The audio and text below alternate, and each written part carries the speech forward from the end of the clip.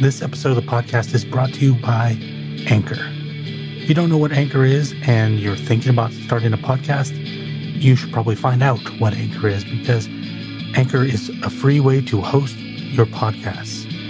It also gives you creation tools like the ability to record yourself, record with other people, edit as well, and do it from your phone or your computer. You don't need to go buy fancy tools to start. You can start with Anchor. And you can hit the nice distribute button, and it's going to send it out to all the places you want it to be, like Apple Podcasts, Spotify, Google, and more. In addition to that, you can make money from your podcasts with no basic listenership. In other words, if you only have 10 people because you're just starting, you can still monetize that. It's really hard to find a better place to start.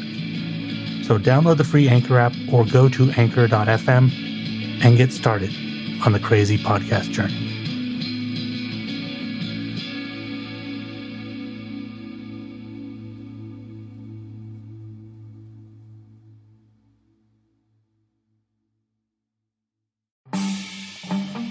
This is Random Badassery.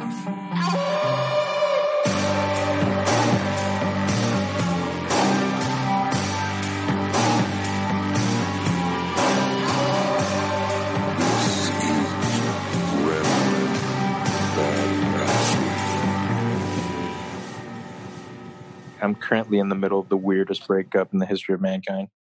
It's a slow roll, and it's there's a brutality to it that's hard to describe. Well, I mean, apparently though, my version of what I'm doing is probably, at least in my mind, it's like the best version of it I've ever seen. But it's still like it's always hard on somebody, right? And I get the sense that it's hard on her and it's hard on me, but neither of us want to let that on. You know what I mean? Because we still have so much stuff we need to do. Like, it can't be a clean break because of how our lives are set up. So it's not like she can just like pick up and leave tomorrow. You know what I mean? Right. Are we talking about this on the show, or is this just us talking? We might as well just talk about it on the show. Fuck it. So we're going to leave that part in? Sure. Why not? Okay. Well, it's up to you. Well, I'm in this new phase of my life where I want to be as honest about all of the things that I experience as possible, and this one's one of those. I think there's a useful brutality in it, because in my estimation, I think I'm doing it right, but obviously, doing it right has its own price, and that's something I kind of want to get across. All right, so let's go through our warm up, and let's get into that stuff. Let's really get deeper into that when we're actually warmed up at the end of the show. Sure. Okay. I think it fits there. I don't know. Like, I feel like we burn ourselves out on this stuff early. So let's talk about ridiculous shit first. Yeah. Sorry. My list is pretty dense anyway. So I mean, the warm up is going to be. It's less brutal than this stuff, but it's still difficult in its own way too. God, what's wrong with me? Yeah, I looked at yours. I'm like, whoa, heavy. Yeah, exactly. So let's roll into some of your shit, Chad. Your stuff is definitely not as heavy as mine is. Well, let's do our follow ups first. How'd writing the song go? Oh man, it is. I'm not entirely done with it yet, but I got pretty close. And as one would expect, it's like the saddest thing I've ever attempted to do. And it's even hard for me to read the lyrics. That's a good time to do those, though. Like, that's a good, take that energy and channel it into something. Yeah. And so, I mean, at some point, I think I may, throughout the course of the show, I may read some of the lyrics at some point. I don't have the wherewithal to perform the song on the show. That's a little ambitious. But I can. We could play a recording though when you get to a point where you're pleased with it. Yeah, I got to figure out. I'm actually pretty damn pleased with it. The problem is I just don't have a way to record it at the moment, so I got to figure that out. Well, we will be here. I don't think we're going anywhere. By the way, another thing, a little update on me too. I don't know why, but I just have like a renewed sense of I don't give a fuck. Yeah, I saw your full on flaming of the Instagram account. Yeah, we'll get into that in a little while. Yeah, I'm very curious as to what led to the final chopping of the cord on that one. Yeah, we will get there. It's not just that; it's much broader. So my challenge last week was to not use Amazon, and I failed. I failed within 2 days. I literally failed within 2 days because so I think I mentioned before, I mentioned I haven't been using the Apple Watch, but I think I mentioned I wanted to get an analog watch. You know how fucking hard that is to do in the real world? I'm not kidding. You know how hard it is to find a decent watch right now without ordering it online? Oh, I Nobody can't wants to imagine, stock yeah. them. Sure. I went to first I went to the internet and I looked all around because I was determined to do things. I wanted to find a mom and pop. I wanted to go to a mom and pop. I'm gonna buy a watch. I'm gonna go buy it from somebody who needs my money. You know what I mean? Sure. I could not find a single we live in one of the biggest cities in the fucking country, and I could not find literally a mom and pop watch store or time store. I don't know what the hell you call them. Time store. That'd be cool if there was such a thing as a time store. Well, I'm just throwing that out as like the blanket term for where you buy watches and wall clocks. I don't know what the fuck they used to call those. Timekeeping store, right? Isn't that what they called it? Well, I get the sense that you just looked in the wrong place. I don't think it's physically possible to just maintain an environment in which you're only selling watches. Right. So, I mean, the last place I looked for such a thing was at Macy's. And I found some there, It was the only place I could think of, and I couldn't get there. I went to Target. Target used to have a counter like what you're talking about at Macy's. Well, actually, the ones at Macy's are nice because they have like 5 or 6 wraparound counters full of watches. Sure. Target used to have one, but now they just have like I walked through. They just remodeled the Target by my house, so I'm walking around. I don't know where the fuck anything is in there anymore. And I'm walking around, and finally I asked somebody, and they're like, "Oh, I think it's over there in the men's department." So now I'm wandering through the men's department like a lost puppy. Like, what? Where are these watches? Like, what are they hidden under the fucking shoes here? Do I have to like lift up the hanger of a coat and then shake the pants, and then a secret passage opens up? Where the fuck are these things? So I had to go ask another person, and they're like, "Oh, actually, it's funny. People give younger kids in retail a bad reputation. This is a young guy, probably maybe like 15, 16. Walked me all the way across the store, patiently, not rushing. Walked me across the store. He's like, right here. And then walked away. I was like, wow. Oh, cool. Yeah. So we get there, and it's like literally I don't even know how to describe it. It's like these little stackable things on the ground with watches set up on them, and there's like 40 watches total, and like it's really only like 7 watches because there's iterations of colors, and they're all less than $20. I'm like, oh man, okay, fuck this. So then I went to CVS. I'm like, maybe CVS still has watches. Nope. And so then that's why I ended up ordering from Amazon, and then I ended up buying a cheap watch anyways because I was like, fuck it. I mean, your other hope is to go to a specific store like Fossil or something like that. Yeah, but then I don't want to go to one brand. That's the thing. I mean, sure. It's hard. I bought it. That's the reason I bought a cheap one this time, because first of all, buy the cheap one, wear it around for a while. If I like having an analog watch again, then I'm ready to invest. And when I invest, I'm going to buy a $300-400 watch. I'm going to buy like a real watch that's going to last me for a long time. Sure. But I want to take this. I got like a $40 Timex. It's nice. It looks nice or whatever. It's got a military band, whatever the hell that is. NATO strap, they call it. I just learned this shit. So anyways, I failed, but I failed with reason. I did resist buying anything else though. And I had many, many opportunities. Yeah. So at least you used it to fulfill a challenge. Yeah. And I did really try not to, and try to find alternative ways. I didn't go to it. It was more about, like reducing that instantaneous, trigger pulling. Like, I buy that on Amazon and then buy it. Sure. This is so many things. I'm sure you've done it. I'm sure everybody listening's done it. You go like, oh, that's a good idea to buy that thing. And then you buy it because it's so easy and it comes to you so fast. And then 3 weeks later, you realize you're like, oh, I didn't really need that thing, or I didn't really want that thing, or I wanted something else. So you got like this pile up of like fucking Amazon purchases that you're like, oops. Yeah, I mean, I'm pretty meticulous though, so that usually doesn't happen to me. Like I'm the kind of person, even with online purchases, where I kind of do like copious research. Mm. Yeah, well, you know what happens to me when I do copious research, so that's out the window. True. That's a good point. Yeah, I'll never buy fucking anything. Yeah, a paralysis by analysis. Yeah, totally. Too long. I'll go, oh, is this the best website? And then I'll end up researching, like, is this the best website to look at for this information? Well, and then you're going to start examining like the sociological effects of online shopping versus regular shopping and what the differences are. Who does this website make money from? Do they have a reason to recommend me Amazon links? Yeah, the rabbit holes you dive into are probably not good for buying a watch.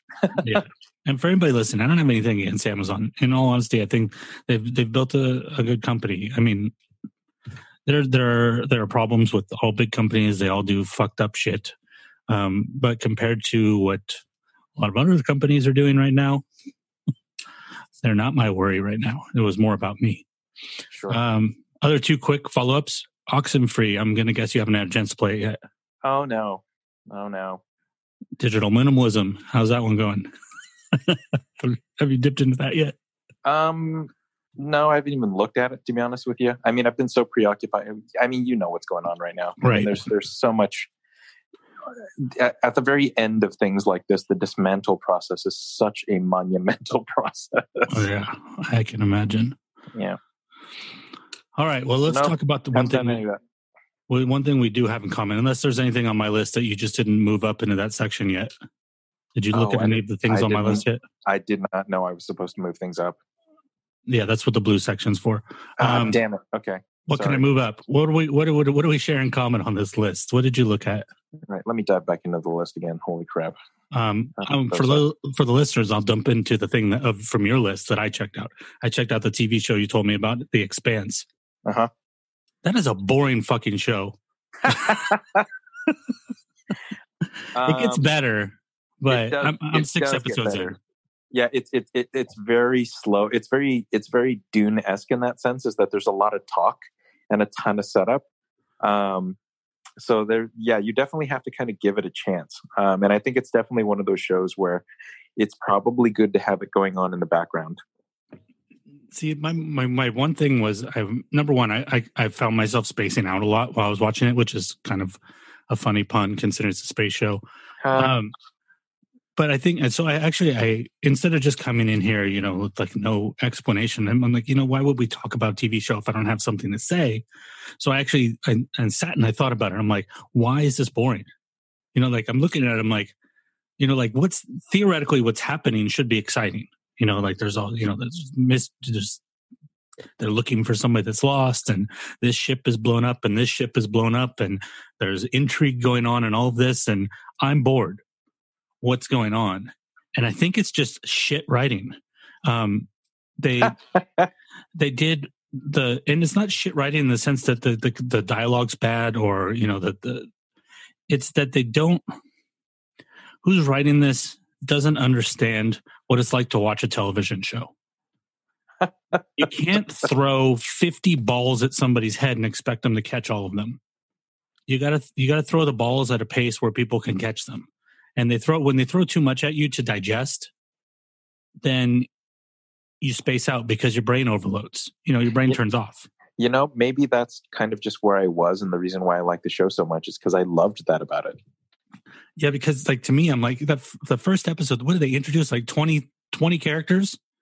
Sure, yeah, and like a bunch of people would die later, but you know what they do. I actually thought it was a great thing they did for the show, but it also makes it extremely difficult, which is they don't really explain anything. Right. I don't have a problem with that. That's, okay. I mean, that's, if you jump in, if you throw somebody in I don't like the whole, like, let me tell you the whole backstory here. That's bad viewing too. Yep. But it's spread shit out. Like, I don't know if it was a budget constraint where they're like, well, we don't have time to make this into 4 episodes, so we have to fit it into 1. Yeah, or they didn't even know if they were going to be renewed, so they just had to squeeze it into the story the best they could. Yeah, it's not even that too many things are happening, because in reality, there's not that many things happening. It's just there's too many fucking people, and they don't make it. The 2 things that they failed to do, and I'm saying they because I have no idea who wrote it. It could just be one person.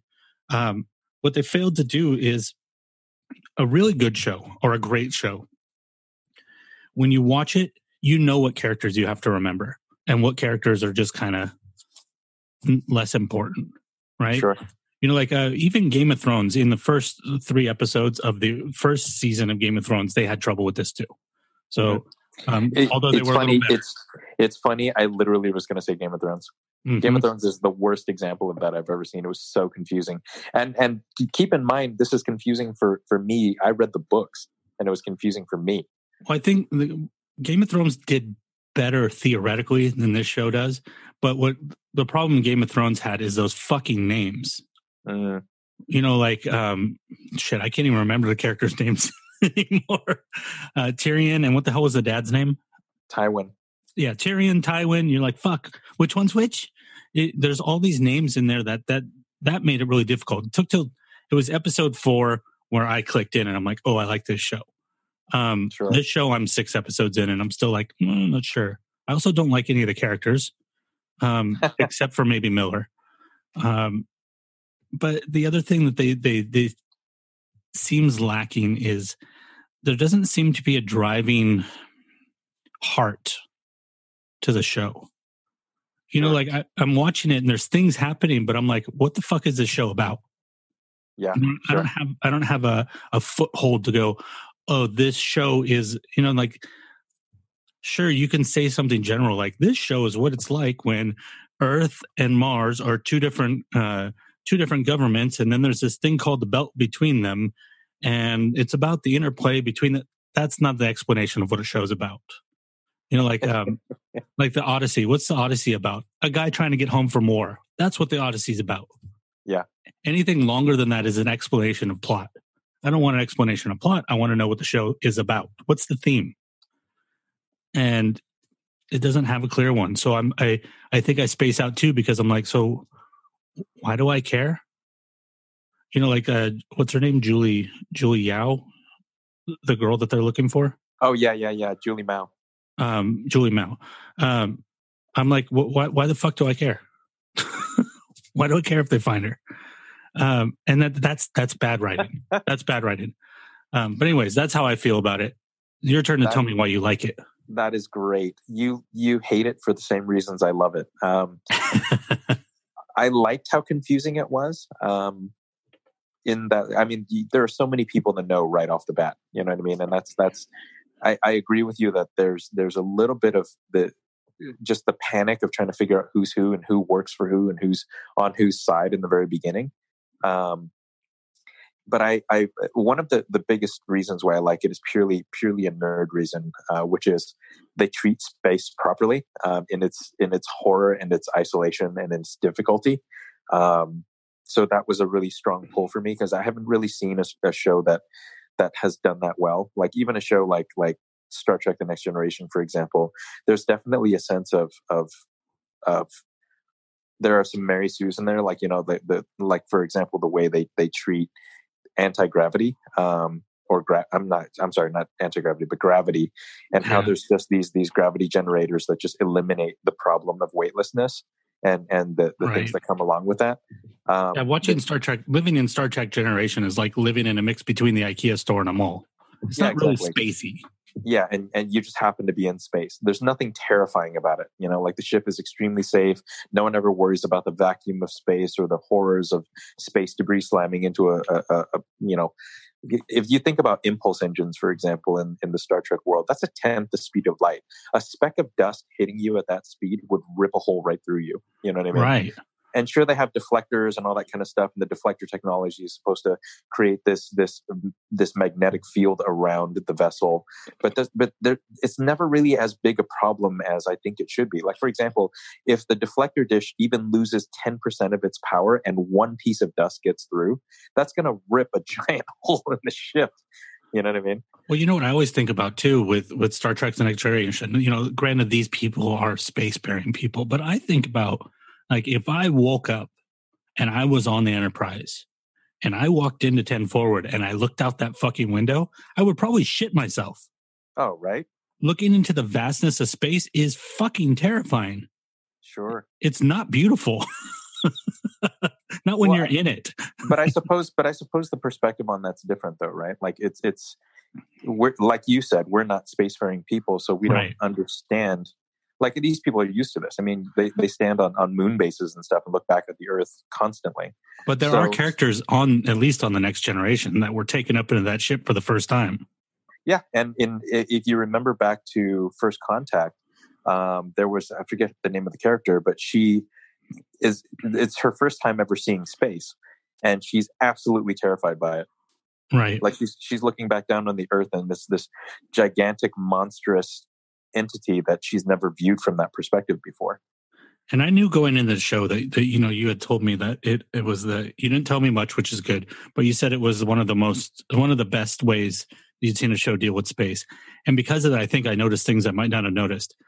Two examples that come to mind, really great examples. See if I think this is actually technically the same scene. I'm not going to use character names because number one, I can't remember any of the fucking characters' names anyways. The dude gets his head blown off. Yep. While they're all strapped in. Yep. And then the blood is weightless and just trailing through the room. Thought that was really well done. And then those holes, they had to plug those holes because now the vacuum is broken. I thought that was really cool too. And then the random one scene where somebody's, I guess they're in like lighter gravity and he's pouring whiskey. Oh yeah. Uh-huh. He lets it go, but it like kind of trails but he knows how to get it into the glass still. I thought that was really cool. You know what I thought would have been really interesting? Like, so the show, I love the show and I hate the show for many reasons. But I thought the story that would be the most compelling for both you and I as the people that we are who are concerned about narrative in the way that we are, I would have watched the show entirely about Miller. Yes. That's what I was going to say, actually. I think when I read the description, after you told to me and I was deciding whether I was going to watch it, I read that it was about a missing girl, at least the first season. I don't know what the hell happens after that, obviously, because I haven't got there. And I was like, oh, maybe it's a space crime show. Awesome. And then when I saw him, he looks like a fucking noir detective, which is obviously on purpose. Yep. And I'm like, awesome. And then I have to watch all the other fucking guys who I don't give a shit about. So I think you're right. Like if it was just Miller, I would be totally happy. I don't care about the Persian lady that has all the power in government. I don't care about the fucking well, now it's called the Rocinante, but what was it called? The ship, yeah. I forget the name of it. Canterbury. The Canterbury. No, Canterbury is the ship that gets destroyed in the beginning. That's the big ship that they came out of. They were in the Canterbury. And then they were in a smaller pod. And then now they renamed it the Rocinante. By the way, what is with all of the fucking Don Quixote references? Rocinante's Don Quixote's horse. The first episode's called Dulcinea. Somebody really likes Don Quixote. Who do they think is tilting at windmills in that show? I don't know. To be honest with you. And then Canterbury is obviously not the same book, but it's about the same time period in literature. Yeah, I think somebody on the writing staff really likes that period of time and wants to appear smart to the world. Yeah, somebody thinks they're clever. Yeah, exactly. Which I think is why they're crowding things so much. That's usually when somebody does that, they really do think they're clever. Yeah, it feels forced. I agree. It's and the reason I'm so sensitive to it, number one, it's a lesson I had to learn myself, but because of that, I see it all over the place, and it really does ruin things that are good ideas. Mm-hmm. I agree. You can't have complex character structure, like your social world of your characters, and complex plot and complex themes. You can't do all three because there's nothing for anybody to hold on to. You got to simplify at least one. Well, and it definitely deters.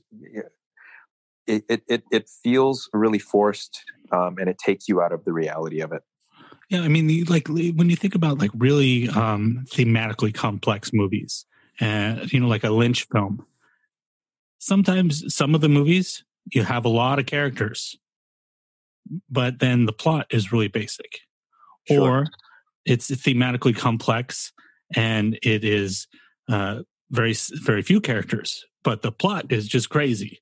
Or one character.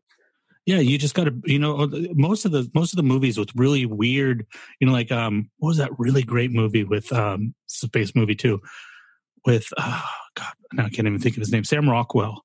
Moon? Is it called Moon? Moon. It's called Moon. That movie's amazing. Yeah. One dude. Well, one dude, kind of. Basically, though, when you think of who you don't need to remember anybody else. It's him. Sure. Yeah. Good point. Simple structure, but then really complex idea. Mm-hmm. It's like rule writing. I mean, writing number one, and it can change, as people croak in the show. The social structure is getting more simple, but it needs work. Hopefully, it gets better in season 2. I'm not sure if you're ever gonna like it, to be honest with you, because it's kind of more of the same. Interesting. Okay, so what things do you want me to move up into the blue? Oh man, isn't that what you were just doing? Yeah, I was, but then we jumped onto this. I really like the idea of manipulating commercial breaks. I'm very curious as to what you mean by that, and I have things to say about that. I have so much to talk about when it comes to the Denver International Airport. I watched a documentary on that thing recently. I don't know what the hell is going on here. I still have never seen the. Well, no, I think I have seen it, but I don't remember it. The Dune the Dune miniseries. It is I think I've seen it, but I'm not sure. The Expanse is better. Okay, well that's why I don't remember it. Okay, that explains that. The Dune miniseries is really bad. It's really bad. It's the only place you could watch it, and at least as far as I could find, was on YouTube. And it was so bad that I watched it at 2 times speed. And didn't miss anything. It's just so, number one, I don't even know where to begin. I don't want to go too in depth and shit on 2 things in a row, but literally it's like poor casting, mediocre acting. It's really, really accurate to the book. I'll give it that, at least as far as what happens. But the way things look and the world looks and everything like that, it just feels, how when you watch Star Trek: The Next Generation and you look at not the uniforms, but the normal clothes that they wear in that show, their off-duty clothes. And you think, man, the future is lame. Because there's zero fashion. They just look stupid. Yeah. That's this whole movie. That's the way everybody's dressed in this whole movie. Oh, that's brutal. Yeah, I don't know if I could handle that, man. It's a lot. And the special effects are garbage. But, I mean, number one, it's from 2000, and it was low budget then. I mean, sci-fi made it, so... Yeah, so one can only imagine the level of crappiness that. I mean, the Sci-Fi Network just never really got their shit together when it came to, if you're doing sci-fi, for example, you have to have a big enough budget or it just looks like shit. Right, unless you're doing a completely niche thing of low budget sci-fi. Yeah. And you purposely tell people that's what you're doing. But if you do that, you have to tell a much better story. If you're doing a camp thing, that's kind of what I meant. Yeah, but the problem though is that none of it was meant to be camp. No, I get you. I'm just saying that's a way they could have done it low budget if they had thought about it. The Danny Boyle used to say this, there are some directors or some projects that just do better with large budgets and some that are much worse because of large budgets. Totally. And one example that I always come back to, so I'm just going to throw this out there and see what you think. What's your favorite Star Trek movie?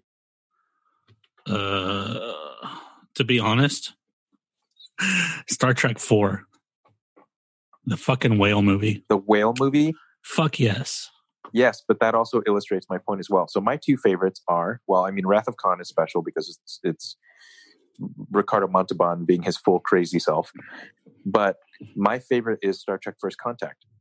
And that is a good movie. It's a great movie. And you know why it was great? Because they had almost no fucking budget to make it. And it also felt just like the TV show.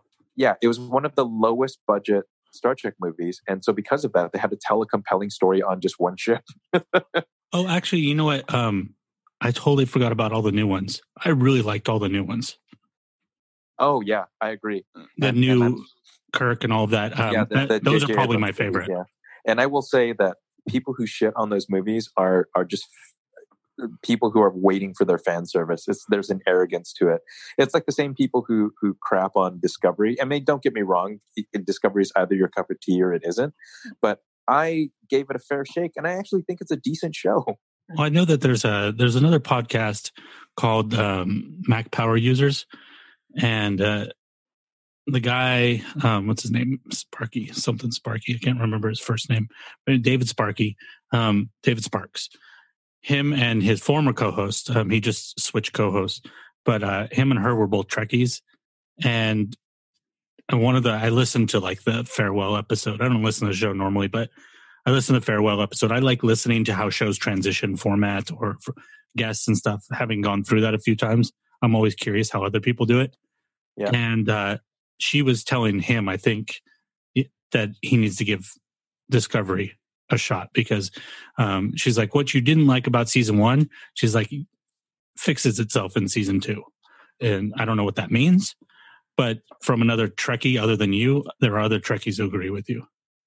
Yeah, and people also forget that, first of all, the first series of Star Trek, like the original series, what Trekkies would refer to as TOS, it was only one season, and it wasn't really that good. No, it was 3 seasons. Was it really? Yeah. Wait, what am I getting wrong there? Why did I think it was 1 season? Because there's one season where they where they say it's, God, I can't remember how many year mission, and then it changes to continuing mission. I think maybe that might be what you're confusing, because they didn't expect to go further. Gotcha. Also, like I've been a long time Trekkie. Like, I mean, if you think about, I didn't start with the original series just because that wasn't of my generation. I didn't watch it until much later when I had to go back to it. But the first season of The Next Generation, which is a show I hold very near and dear to my heart, was not great. Right. The first season of Deep Space Nine was almost unwatchable to me. The first season of Voyager and the second season of Voyager, for that matter, were garbage. I really wish you were caught up on the Orville. Oh yeah, I haven't. Weird to bring up in a conversation about shows that aren't good, but that's the opposite. That show I love. Oh, that first season was amazing, but I don't have. Second season is better. I don't have any. I don't have Hulu. That's my problem. I think it's. This is a bold statement. I think it's my favorite space show of all time. Yeah, I mean, if we're basing it anything off of that first season was incredible. Well, season 2. It's like it comes to a life of its own. I can't really tell you anything about it because it's just gonna, it'll ruin it. But I'll just say this: that it finds its feet. I thought it had its feet pretty good in season 1, but there was a little bit of the contrast between the goofiness and then the actual like sci-fi plots that were really well, and it would kind of transition between the two. In season 2, they found a way to make them both work together, so that it feels like one show instead of 2 shows oscillating. Got it. Interesting. And there's a 2-part episode in the second season that's just fucking nuts. Like there's a fucking space battle, and I'm sitting there, I'm like, dude, am I watching a fucking movie? Like it was so intense, and I'm like, I thought this was going to be like when I first started watching this last season, I thought this was a Star Trek spoof, and now I'm watching this amazing space battle. Wow. Seth MacFarlane, you're the man. I wonder if it's going to get renewed. I hope it does. Oh yeah, it's definitely going to get renewed. Apparently, you think so? There was threat that it might not. Its ratings are huge. Really? Huh. Yeah, it's a hugely successful show. Interesting. The guy has magic fingers. You know what I mean? Everything he touches just works. Yeah, Seth MacFarlane just doesn't know how to fail. Yeah, I'm looking to see what the critical response is. This sometimes Wikipedia will tell you the ratings of shows. Yeah, they got season 1 on average 6.5 million viewers. Whoa, for a space show? Yep, that's really high. Ranked number 63 overall. That's pretty great. Yeah, for a space show, that's shocking. I would have never guessed. So anyways, whenever you get a chance to watch that show, that's something we need to talk about on here. I have literally no one else to talk to about that. We were going to talk about this manipulating commercial break. So what do you think that means when you read What do you think that means when you read those words that I can't say right now? It literally sounds like your computer ate you. It sounds like production companies or TV companies. I'm going to fumble this, but it sounds like people are trying to manipulate how you view the commercial breaks as an overall. That's interesting. That is totally not what I meant by it.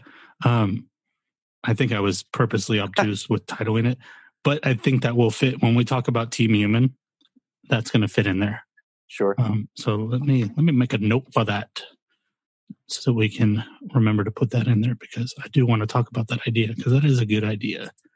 Or it's not a good idea. It's a good thing to talk about, I should say. What I meant by manipulating commercial breaks is that I am manipulating commercial breaks. So History Channel, which you see is another topic on here. Yep. History Channel, what I can't remember what network Dateline's on. I think it's NBC. So the NBC app, and then like 2 or 3 other apps on the Apple TV that are people running, channels running their own apps, have these fucking commercial breaks that are just oppressive. For example, like if you watch a Dateline episode that's 40 minutes, it takes almost an hour and a half to watch the Dateline episode, because there are 7 to 9 commercial breaks. Holy shit. And you can't skip them. I mean, if you pause it, it just fucking sits there. You try to skip it, it just goes back to so it's like you're in the middle of the commercial break, it could be 7 commercials. You're on commercial 3 and you try to like skip it. It'll go back to the beginning of commercial 1. Oh dear God. No, so, do that. So they've been driving me nuts. So all of a sudden I had this like epiphany. I'm like, fuck them. So I just started when the moment the commercial break would start, I would just turn the volume down on the TV, mute it, pick up my iPad, and read something until the commercial break was over. And it's been really nice, because it's you don't want to read a book like that necessarily, but to little things on the internet that I have saved on my reading list and stuff like that. It's a great time to rip through little articles and then like, oh, the show's back on. Put the article back down, watch till the next commercial break, pick up, finish that article, watch some more of the show, pick it up, start a new article. So I've been manipulating them. Fuck them. I'm using their time to educate myself. I mean, I will tell you now that I have so little concept of what it's like to watch anything on TV anymore. I kind of miss it. Just because I was just talking about this with Nova. And what I miss about it is there was so less thought involved on our part. Sure. You know what I mean? Like what was on was on. There's no debate. There's nothing. It's what's on. And you either watch it or you don't. Sometimes I turn on the TV and I flip around for like 5-10 minutes going, I want to watch this. Nah, I don't feel like that. What about this? Nah, I don't feel like that. That's just stupid. That's a waste of time. Well, let me ask you this though. I mean, that's a pretty big commitment though. Like, I mean, I think I kind of do the same thing as you do. Like the few times I do watch things with commercials, I feel like I treat them differently. Like I definitely mute the TV, and just let it run. But so how many people do you think are doing that? I don't know. That's a good question. Probably not a lot. Yeah, I was going to say, but part of the issue too is that, especially for guys like you and I, we're so trained to watch things in a streaming service that it's tough for us to have the patience to even sit through 5 minutes worth of commercials, which, by the way, is literally how long they are now. Well, you know what, people, these are 2 good things that happen from commercial breaks with non-streaming TV, with broadcast television. People go to the bathroom, they get up and get something to eat, or my favorite of all of them was if you're watching a show and then it goes on commercial, that's when you turn and you talk to the person that you're watching with. Oh, true. Those are all healthy behaviors. Sure. So it's in a way what I'm doing is a way of maybe trying to, I didn't realize it, but maybe I'm trying to build a healthy behavior like that. I'm reacting to something that's trying to constrict me and finding another way to deal with it. Mm. Huh. It doesn't happen a lot because I'm not watching. I'm watching History Channel like twice a week, because we can go into that now if you want, because I think that channel is full of shit. They need to rename that channel. Because, oh man, it's been full of shit for a long time. By the way, I stopped watching the History Channel probably 4, maybe 5 years ago, and I've never gone back. There's only two things I watch on there. I watch Curse of Oak Island, number one, because I've been watching it so many seasons. I want to see what the fuck these guys find. I've always been fascinated with Oak Island. But even that show, the people on that show aren't full of shit. They seem like good people. But if you pay attention to people's clothing, somebody who did video for a little while, you pay attention to people's clothing, you pay attention to other things, and you can see the way they manipulate the timeline of things. Like a couple days later, and you're like, that's not a couple days later. That's today. He's wearing the same clothes. Or, like if you watch people's drinks and the level changes, and you're like, oh, this is later, and they're putting it here, and this is from earlier because he hasn't even touched his beer yet. So they're obviously manipulating you on many fronts, and that show continually never gets anywhere. But I'm addicted to it. Yeah, I was going to say, then why the hell do you keep watching it? Because I want to know what the fuck's on Oak Island. I just have to know. And there's nobody else is allowed to go up there. They're the only one with legit permits to go up there from the Canadian government. So even though their History Channel is manipulating the timeline on it, it's the only thing you're ever going to find out from there. Yeah, but considering what it is, doesn't the disingenuous nature of that really bother you? No, because there's a certain legal requirement for them. There's only so many things they can lie about. They can't lie about shit they find. Oh, sure. It would be up for fraud. So they can't do that. So when they find stuff, that's real. And then the other thing I've been watching, which is complete a fictional show, is Project Blue Book. It actually stars the guy who played Littlefinger in Game of Thrones. Oh, cool. Yeah. But he plays an American. He plays J. Allen Hynek, the great ufologist. But yeah, they should write if anybody from the History Channel is listening, I have 2 ideas for what you guys could rename your channel. If you want to really get people's attention and just really be honest up front, you can call yourself the Bullshit Channel. Or if you want to tone it down a little bit, I thought maybe the Disinformation Channel would be really good. There's even though the Project Blue Book is a fictional show, like it's actors. But it's supposedly based on real events, right? Yeah. They apparently don't understand how you're supposed to deal with things that are based on true events. When you fictionalize parts of a story based on true events, what you fictionalize are the things that can't be verified. You know what I mean? Like, yeah. UFOs came down. Okay, we don't know. There's no way to prove whether that happened or not. Cool. So you can fictionalize that all you want. But, this person's president. Can't really lie. Truman was president. Truman has to be president in the show. So they have the Secretary of Defense die in a car bomb. He didn't die in a car bomb. Truman had 2 Secretary of Defenses. One of them got fired, and the other guy lived to 75 years old. How can you just kill off a person that was real in real life that didn't die that way?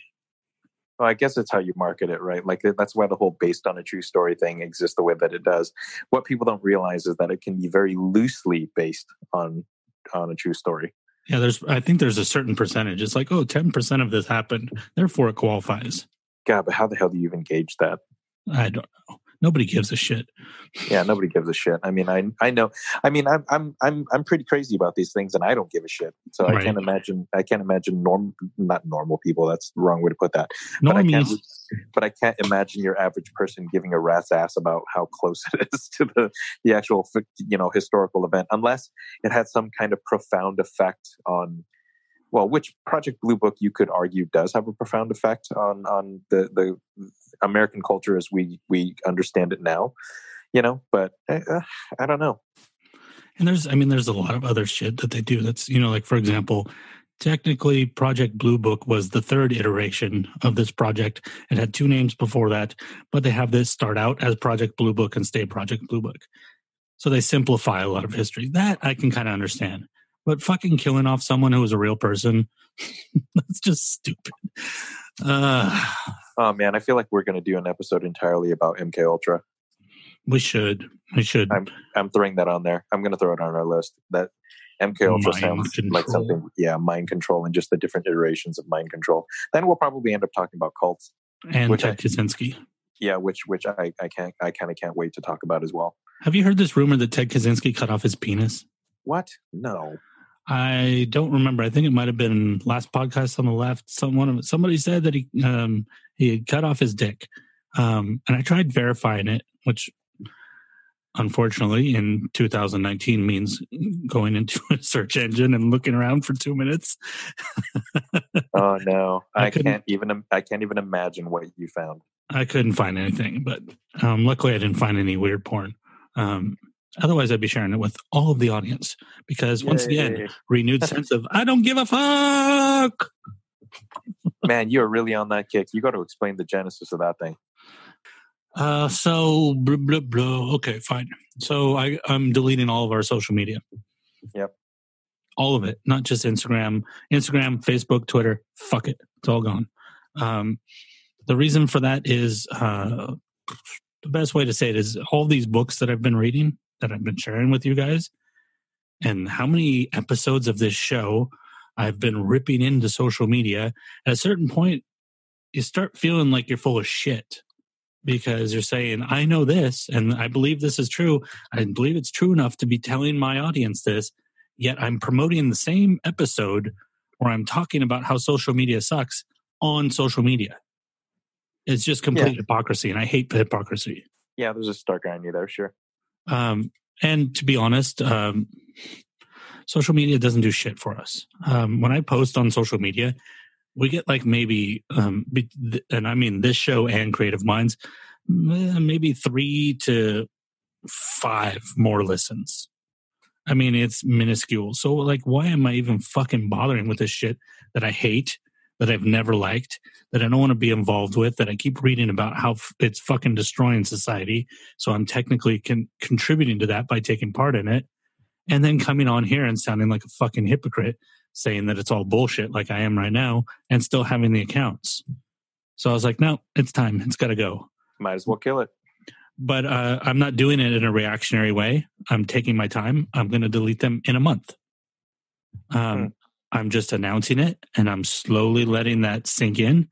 And maybe I'll re-announce a few more times. And like with my personal Facebook, which is also going bye-bye. So I'll be social media free. I deleted LinkedIn already. On my personal Facebook, I announced it on my personal Facebook and said, it's not happening right this second. So if you want to make sure that you keep in contact with me, send me your contact info. And then anybody that I could think of on there that I only knew through, or that I could only contact through Facebook, I made sure to get an email address or a phone number from them. And what's crazy, Lam? In the last 2 days, this has been happening the last 2 days, I've had approximately 23 conversations. Oh, geez. These are people, number one, I like all of these people, obviously. These are people that I haven't, let me put this another way. I've had 23 conversations in the last 2 days since I said I was leaving social media. You know how many conversations I had before that? I had none. Like, other than you. Like, you and maybe 1 or 2 other people in the last 4 months. Wow. That wasn't related to something, like please come on the podcast or something like that.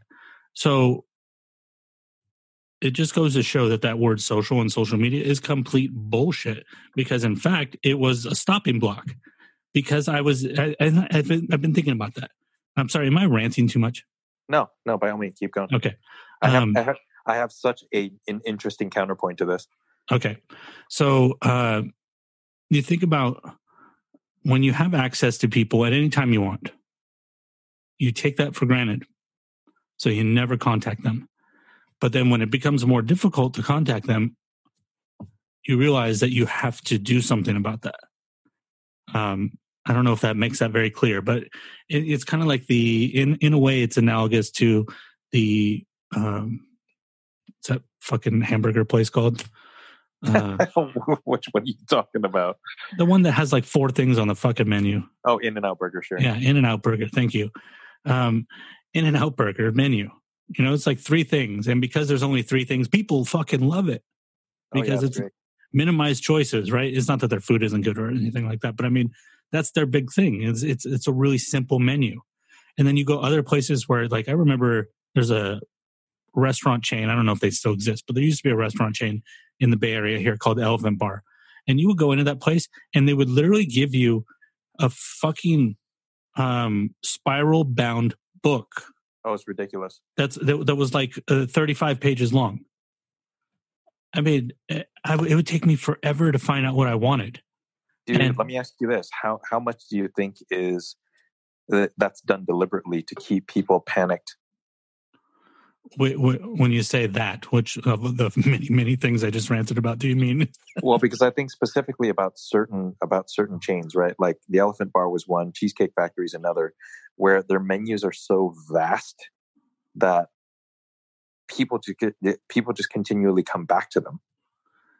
I think in reality what I think it is that they're trying to please everybody. So they just keep adding more and more things to make sure that there's something for everybody. Having worked in a restaurant with a fairly extensive menu, that's usually what happened. Like, oh, I don't want to serve steak. Everybody serves steak. And then people come in, they're like, you don't have steak? Fuck. Okay, let's put steak on the menu. And you just keep doing that. And you know, they never take anything away. They just keep adding. I'm not sure if a chain like Cheesecake Factory is that stupid though. Yeah, I definitely think they are. Really? Okay. Well, that's interesting. I think the chain ones are the worst because the people at the top aren't food people. Oh, true. Good point. They're business people, yeah. Yeah. So they're like, well, if that sells, why wouldn't we have it on our menu? Sure. You know, whereas a chef's like, it's gross. I don't want to serve that.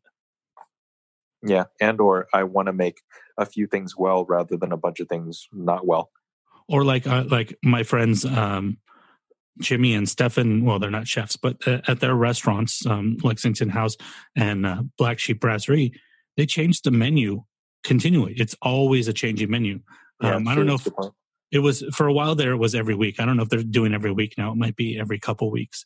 I think they slightly modify it every week, but I don't think they completely change it. Yeah, for the first, I think, year or year and a half, Lexington House changed the menu every week. Just because they wanted to do new things and try things, and they're into food. Totally different mindset. Sure. And anybody listening should go eat there. Both places. Yeah, they're both phenomenal. Sure. And they're fantastic people too. It's not like sometimes you go to restaurants and they're run by assholes. These are fantastic people. So where was I in this whole? Oh, so yeah. So fascinating that the moment I'm leaving social media, and it's just like, and I've made appointments. Fuck, what the fuck am I talking about? I've scheduled times to like physically hang out with people. Sure. And it's honestly, it's just funny because it's like that word is stamped on there to make you think that's what it is when it's actually the opposite. And this we won't do it right now, but we're going to go into a lot of this stuff when I tell you a little bit about Team Human. But that's kind of what the driving factor behind all of that was. So what was your counterpoint? I literally live the opposite life that you do. In that prior to all of the stuff currently happening in my life, I mean, and it's my job and it's what I do as well outside of my job, but I literally have 100 conversations a day. Oh, yeah. But on social media or on the phone? No, in person most of the time. So what all of the deleting of social media is, so social media has had the opposite effect for me in the sense that, well, I don't know if opposite's the right way to put it, but there's too much stimulus on social media. So now whenever I run into people, I don't have normal conversations. It's discussing what's on social media. Right, which isn't conversation. Yeah, which is not conversation. It's a recounting of fiction, essentially. And that's a good word you use there, stimulus. I wouldn't call them social medias. I would call them stimulus networks.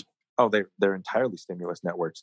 So now that I'm starting to back off my social media so strongly, I'm starting to have more and more real conversations with people. So I'm having fewer conversations, but the conversations I'm having are much more meaningful. And so I'm coming from a different direction, but ending up at the same result, which is odd. And apparently now we have to talk about Team Human because that's essentially what the fucking book is about. Perfect. Okay. This number one, I don't usually share my quote unquote star ratings. But this out of 5, this is a 5 for me. It's just, I highlighted, this is a fairly short book. I highlighted 75 things in this book. Holy shit. And it's just because, number one, either like, whoa, that's interesting, or wow, that's really well said. Just so many times. I filled this thing with fucking highlights. It's Douglas Rushkoff is just a fantastic thinker. And the way he thinks about technology is very unique. It fits into all of the books that I've been kind of going through. But it goes off into a different realm. So what I've been trying to do, and this is kind of a little tangent, but it's a good time for this tangent. I realized that reading a lot of these books, especially, I'm trying to come in here every week with a new book. And there's other books that I'm reading too at the same time, that I get to a point where I finish the book and I'm like, I know what the book is about. And then when I try to articulate it, I can't. Like, I can't pull the pieces together to like I remember reading it and I remember things from it, but I can't give like the through line of the book. Right. So what I've been doing is when I finish, I print out all the highlights that I've taken from the book, and I sit and I reread the highlights, and then I write out a summary. I'm like, okay, so this is, anything that I think is like about the whole meaning of the book, I'll write. Mm-hmm. And then I have like, okay, now I have this list of this 3 pages. And then I take that again, and then I summarize that again. And then it's really helping me to like let this stuff actually sink into a way that it actually can come out of my mouth. So one of the things that he talks about in here is, when the internet first came around, there was like this promise of, it was this new thing and it was going to change everything. It was going to provide us with something that we hadn't had before. And that, there are these many revolutions that we've gone through. You had the Industrial Revolution. You had technological revolutions of some sort, like radio, and just it changed the world. And this was going to change that in a very different way. And it was a promise of a communication and a freedom that we hadn't had before. And what's actually happened instead is it's been co-opted. That there's the technologies, not only the technologies, but the markets and cultural institutions that all revolve around these things, and even further out from them.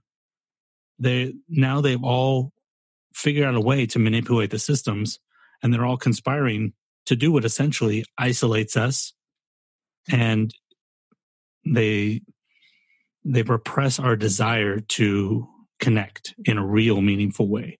Like when you think about actually having a conversation with somebody in person, it feels a little tiring because it's so much easier to just send happy birthday on Facebook. And these are all purposeful manipulations of us, because our economy it's driven by the constant need for things to update and to grow and to move faster. Right? You got to have this, like right now, I guarantee you there will be a certain point where Apple and Android releasing yearly updates of, like here's iOS 11. There's going to be a certain point where a year is too long, and they're going to have to do it every 6 months, and that'll be too long. And this will all be based not on us, which is, people think, well, it's our desire for these things. No, it isn't. It's the market. And when the market starts dipping, they realize, oh shit, our numbers are, like Apple's had a little number problem recently. So the market it's continually it's fueled off of this continual desire. And so this is what they're pushing into us and using these systems on us to keep this system pumping. There's a whole bunch more. So I'm going to take a break between each point so that I don't want to talk all myself for an hour. What do you think about that? I mean, we've kind of touched on this in smaller ways. Absolutely.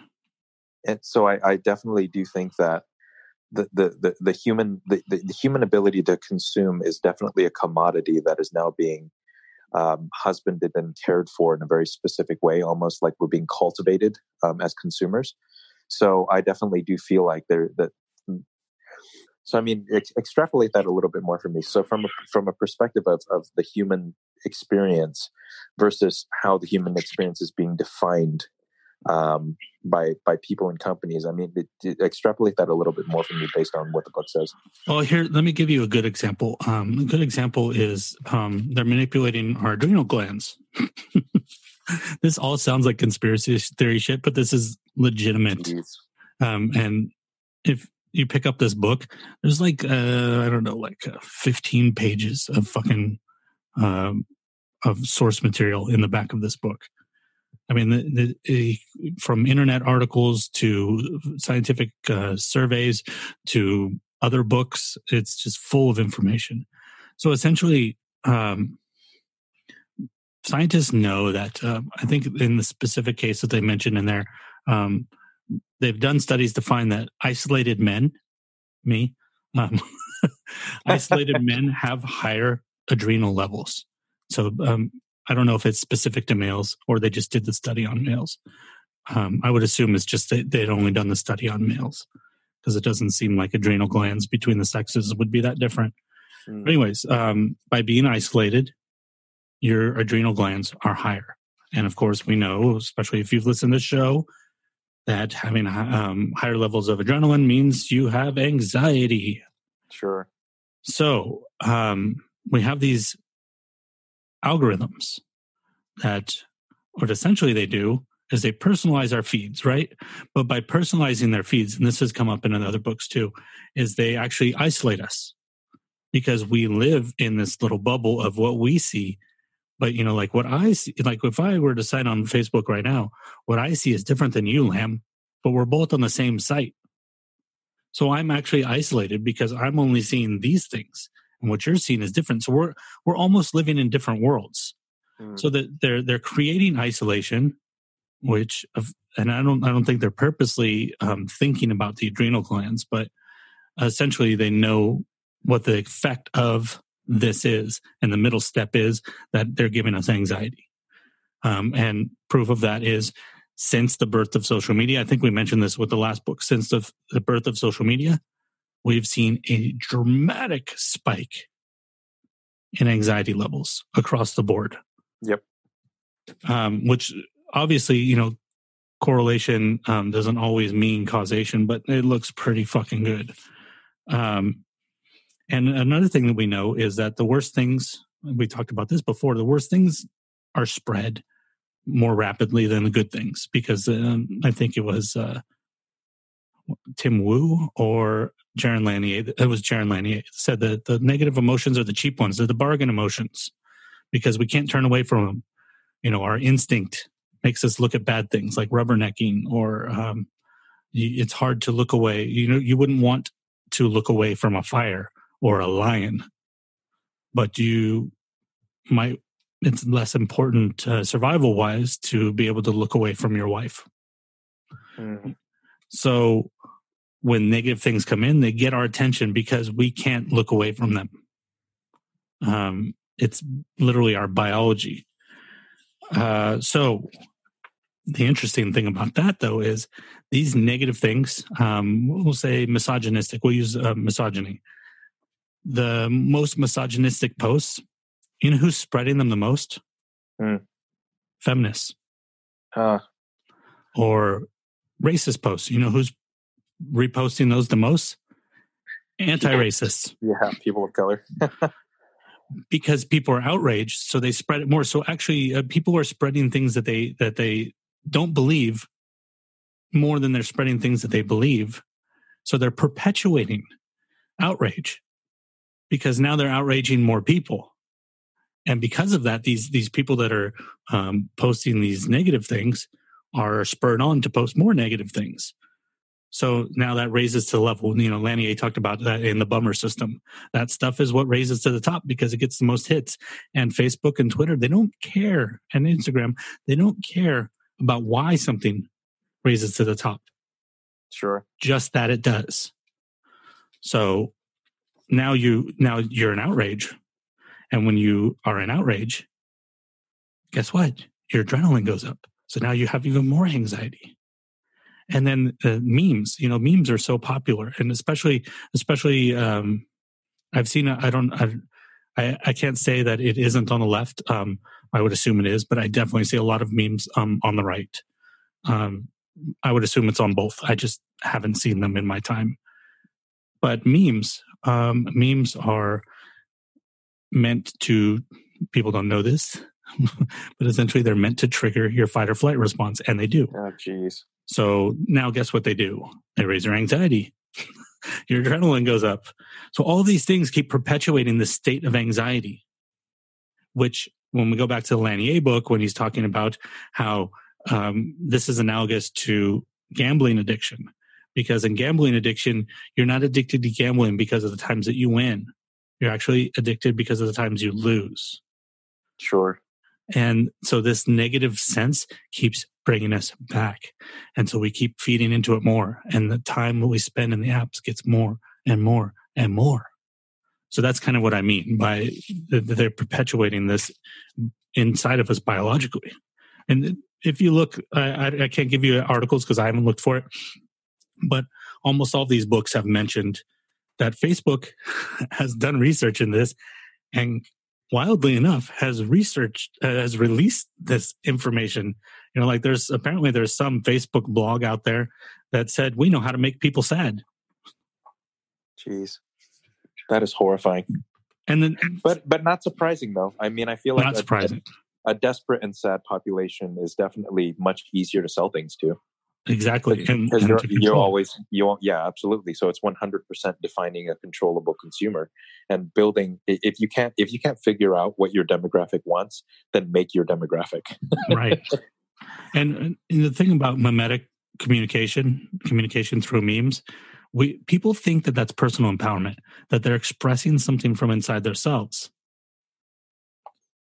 By putting up this picture that says these 4 words that I'm expressing, you're not expressing something inside yourself. You're just reposting something. And it actually restrains true engagement because even if it's not a meme, just think about retweeting or reposting on Instagram. You're not actually communicating. You're literally just going here and passing something on. That's the opposite of communication. And so that increases isolation and also increases anxiety. Sure.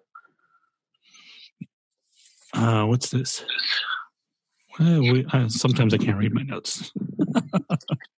and it's probably not helpful that I'm drinking during this show. That's all right. I always drink during this show. Like actual alcohol. Oh, yeah. I don't drink alcohol during the show. I don't drink alcohol. What am I saying? We've reached a point where seeing things. So they talk about, he talks about in this book how they found that you actually, when there's threats to your relationship, which kind of ironic considering what you were just talking about earlier, that actually manifests in the same part of the brain that we feel physical pain. Yeah, that makes sense. So we've reached a point because of these mimetic thoughts and all of this stuff, this reductionist thinking that all of these systems are built to create. We've reached a point where seeing something that we don't agree with might actually be causing us physical pain. So there's no incentive to engage in a real conversation because you might disagree with that person and then that might hurt. Well, that's also I forget you were talking about this at some point too, the wussification of America. Coddling. In that difficult things are the things that are worthwhile, they're supposed to be difficult. Right. That's kind of the point. And if you're not willing to have a tough conversation, it goes back to Tim Ferriss, which I'm shocked we don't talk about a little bit more, like 4-Hour Work Week and some of the stuff that's come from Tim Ferriss. He defines success as the number of uncomfortable conversations you're willing to have. Right. I mean, You could say that's what this show is. It's one continuous, uncomfortable conversation, not Which between is us. it fascinates me that no, that's not necessarily true either. I just don't think they're difficult for us because I think they've become second nature. But most of the things we talk about are pretty fucking heavy. Yeah, that's true.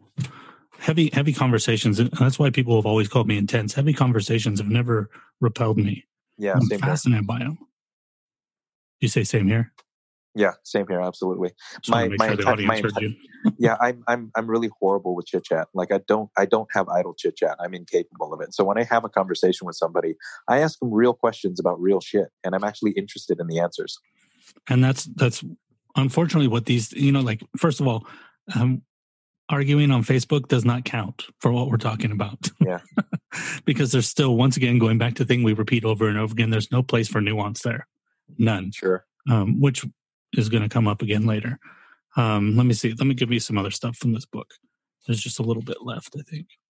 One of the things, too, we push shame. And this was a very interesting point. He talks about shame. We've talked about shame when I read So You've Been Publicly Shamed, and I talked about it on the show. But what we should be doing, he says, so his whole point in this book, obviously, is that we should be on Team Human, hence the title. And these things are anti-human. We should be promoting openness for people to share things that are uncomfortable. But instead, we rely on shame. This whole outrage culture could also be called shame culture. Sure. And so what we're doing is we're reducing what it means to be human. Mm. So when you shame somebody, what you're saying is you don't belong here. Which is... Or we're compartmentalizing. I don't know if it's because what defines humanity will always change, right? So I don't think it's fair to say that we're changing that way. I think that we're purposefully manipulating it now in a way that isn't defined by culture anymore, or at least not in the same way that we've understood culture leading up until now. No, I think you're misunderstanding what I mean. I mean, we're reducing the spectrum. Oh, sure. So, okay, yeah. For example, we talk about not you and I, but society talks a lot recently about gender fluidity. For example, if anybody has seen the new season of Queer Eye, actually it's just called Queer Eye. There's one specific episode in there where there's a woman, but she likes to dress in camo and stuff like that, but she feels feminine, but she doesn't know how to dress feminine. And so they talk about, you have to go to the place where she is. Her definition of what it is to be a woman doesn't have to be what this person thinks it is to be a woman and what this person thinks. Everybody has their own definition on that spectrum. And so expand that beyond. We are the way we behave online is that this nuance and all of these things that are what it means to be human. When you shame somebody, you're saying you're not in that. We push that away. We don't want that in here, and we don't want that in here, and we don't want that in here. So you're the narrowing and narrowing and narrowing the definition.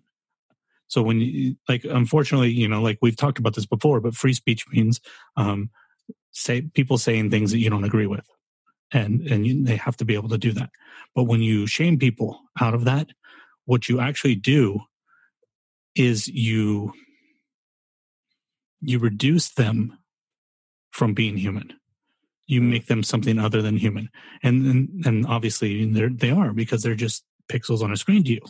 They're not a person. So it's really easy to do that.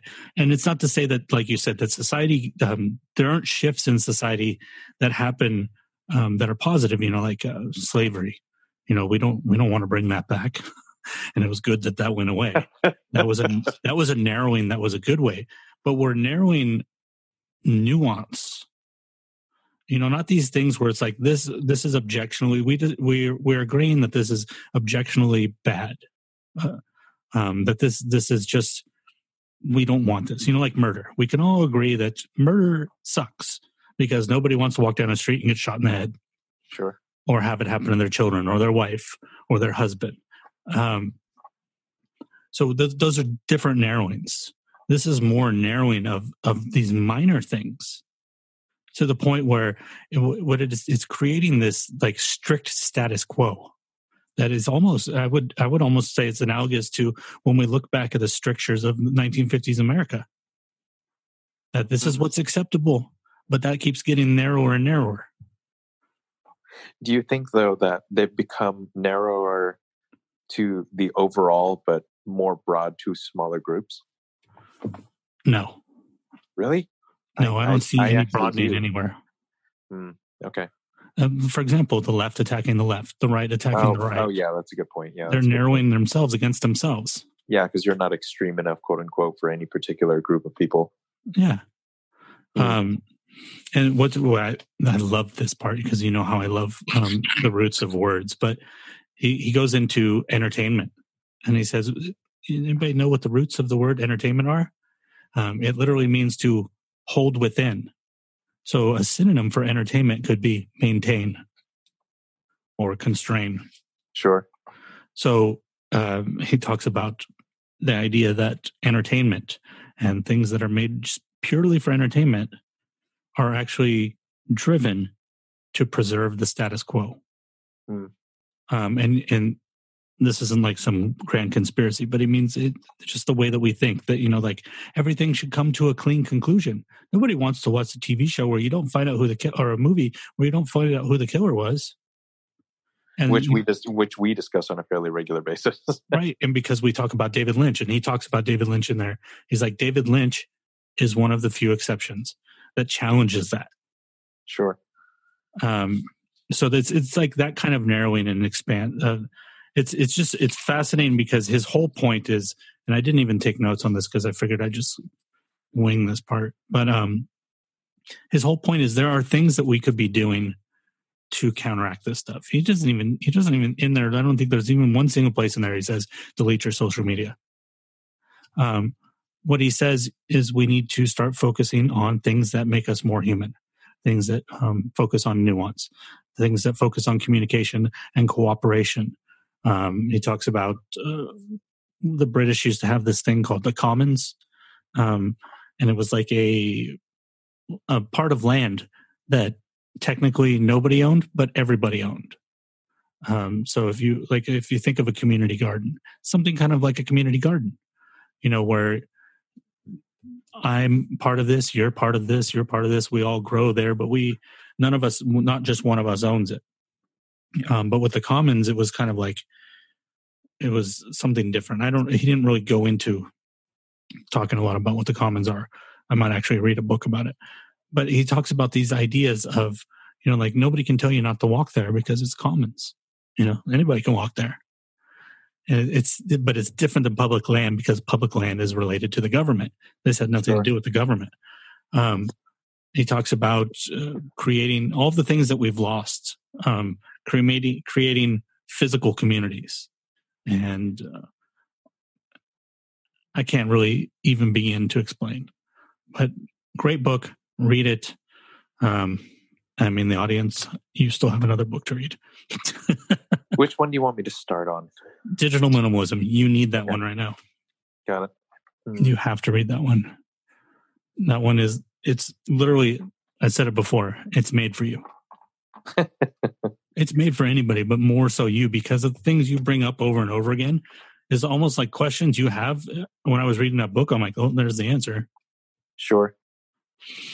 So yeah, Team Human, Douglas Rushkoff. Man, I would love to get him on Creative Minds. All right. I feel like, well, just purely from that perspective too. If I'm going to help you start booking people for Creative Minds, we're literally just going to talk about shit on the show that has nothing to do with the show.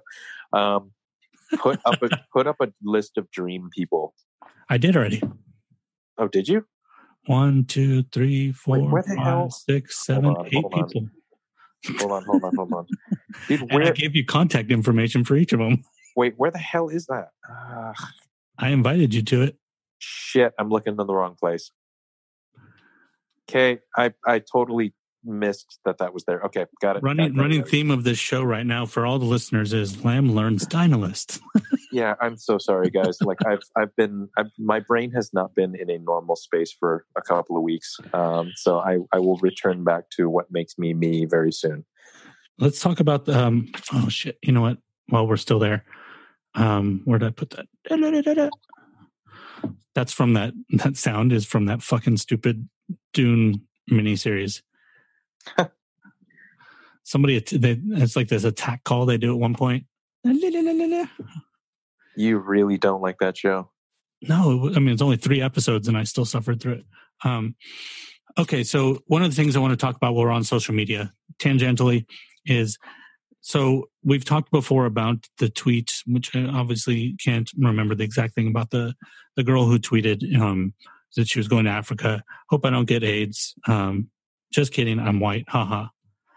So interesting. Mark Engels and I talked about that on Creative Minds episode. I haven't edited yet, but we'll go up soon. And he pointed out something. Well, he didn't point out something. He started talking about that. And I realized something in the way he was talking about it was every time I read that, what I saw, and maybe it's because I was privy to the way that she was treated in So You've Been Publicly Shamed by John Ronson, and knowing her history of tweets and the way that she, like the tone of things that she normally did. So when I would read that, I read that as, like going to Africa, hope I don't get AIDS, just kidding, I'm white, ha ha ha. And the ha ha ha is, I'm just being sarcastic. You know what I mean? Like I'm making fun of the fact that that white people in Africa have it better than black people in Africa. Sure. The way that he read that was, and I'd literally never, until that happened, it didn't even occur to me that you could read the tweet that way, was that the ha ha ha was like a maniacal laugh. Like ha ha ha, only black people get AIDS. Ha ha ha. Oh, geez. Like it's able to read that. You're able to read that same tweet, those same letters, same words, without the nuance. Interesting. And without the sarcasm. And it means something completely different. And then once I realized that, I started thinking about all the things that people were saying. And I'm like, that's why they said that. Because it's like when I read Don Quixote. Why didn't I enjoy Don Quixote? Because Don Quixote is a comedy, but I didn't ever feel like it was being funny. So I read it seriously, and I was like, this book is fucked up. So I just thought that was an interesting thing to talk about, because we talk about nuance, and that we have to remember that you can read things multiple ways. So what I think is important is that we stop worrying about what somebody tweets and worry about what pattern is evolving. That one tweet doesn't mean shit unless there's a pattern of that. And the example I give is, are you familiar with the podcast Sword and Scale? Yes, absolutely. Okay, that podcast doesn't exist anymore. Oh, I didn't know that. He got fired from his network, Wondery. And he got fired from his network because he's had a pattern for years of just really crude sexist behavior, trying to pick up on women, fans of the show, asking them, like publicly, asking them to send him nude pictures. There's a whole Tumblr. I tried to find it again. I couldn't find it again. There's a whole Tumblr dedicated to screenshots of obscene things and horrible things this dude has said over the years. Jeez. And I think that is a really good counterpoint to this girl. It's a girl who said one thing and we fucking destroyed her life. And then there's this guy who has a year's pattern of just abuse. Two very different people, but we treated them both the same. And I don't think that's right. That's fascinating. And and even if she did mean that one tweet in the negative way, that's one. Like, I'm going to tell I've never done the show. I'm going to tell a joke. And it's a... Oh, no. Did you plan this, dude? I did not plan this. I kind of don't believe you. I'm going to try to... it literally never occurred to me until right now. When I was told this joke, I was told it with one of the characters having this Irish accent. I'm just going to leave that out because I don't think it's an important part of the story. Yeah. So anyways, guy walks into a bar. There's an old guy sitting at the bar down away from him. And he sits down, he orders his drink, and the old guy looks over him and he's rubbing his hand on the bar. he says, "You see this bar? It's a nice bar, isn't it? It's this nice hardwood bar." And so the guy puts his hand on the bar. He says, "Yeah, it's a nice bar." He says, "I made this with my own hands, but they don't call me Joseph the bar maker." So the guy looks at him and he goes, "Okay, whatever." Goes back to his beer. A few minutes later, he moves over a couple seats, smacks him in the arm. He says, "You see that door? See that wood door and that frame? I made those. I made those with my own hands, but they don't call me Joseph the door maker." He's like, "What the fuck is this guy on about?" So now he's trying to ignore him. Now the guy is sitting next to him. And he says, "You look out that window. You see that pier out there? All that wood? I made that pier. I made it with my own hands. But they don't call me Joseph, the dock maker. But you fuck one goat." That's what it makes me think of. Oh, I love it. I love that setup. That's what it makes me think of. Oh man! So you make we're making the world into goat fuckers. Yeah, so you're basically defining people as goat fuckers, essentially. Yes, and I guess that makes sense. I mean, that's I don't know, man. I still have issues with that one, just because in that particular case, that's a pretty tasteless thing to say. But I also understand the context thing too. Like, I mean, that wasn't meant for the world. That was just meant for people who knew her. Right. We've talked about this before. Like when I was a younger man, awful jokes went around. Oh yeah, sure. I'm still known for saying the occasional horrible thing now, but the people in my life know me well enough to know that I don't inherently believe the philosophical thing that makes that statement potentially true. Right. So you're in a group of 20 friends, like one of those lunches or the brunches we've gone to before, right? Yeah. And you make that joke and everybody knows you and everybody laughs. But what if somebody at the bar records that and then puts it on television? Now you're a racist asshole or a sexist asshole or whatever the thing, that you're joking about. That's what you are to the world.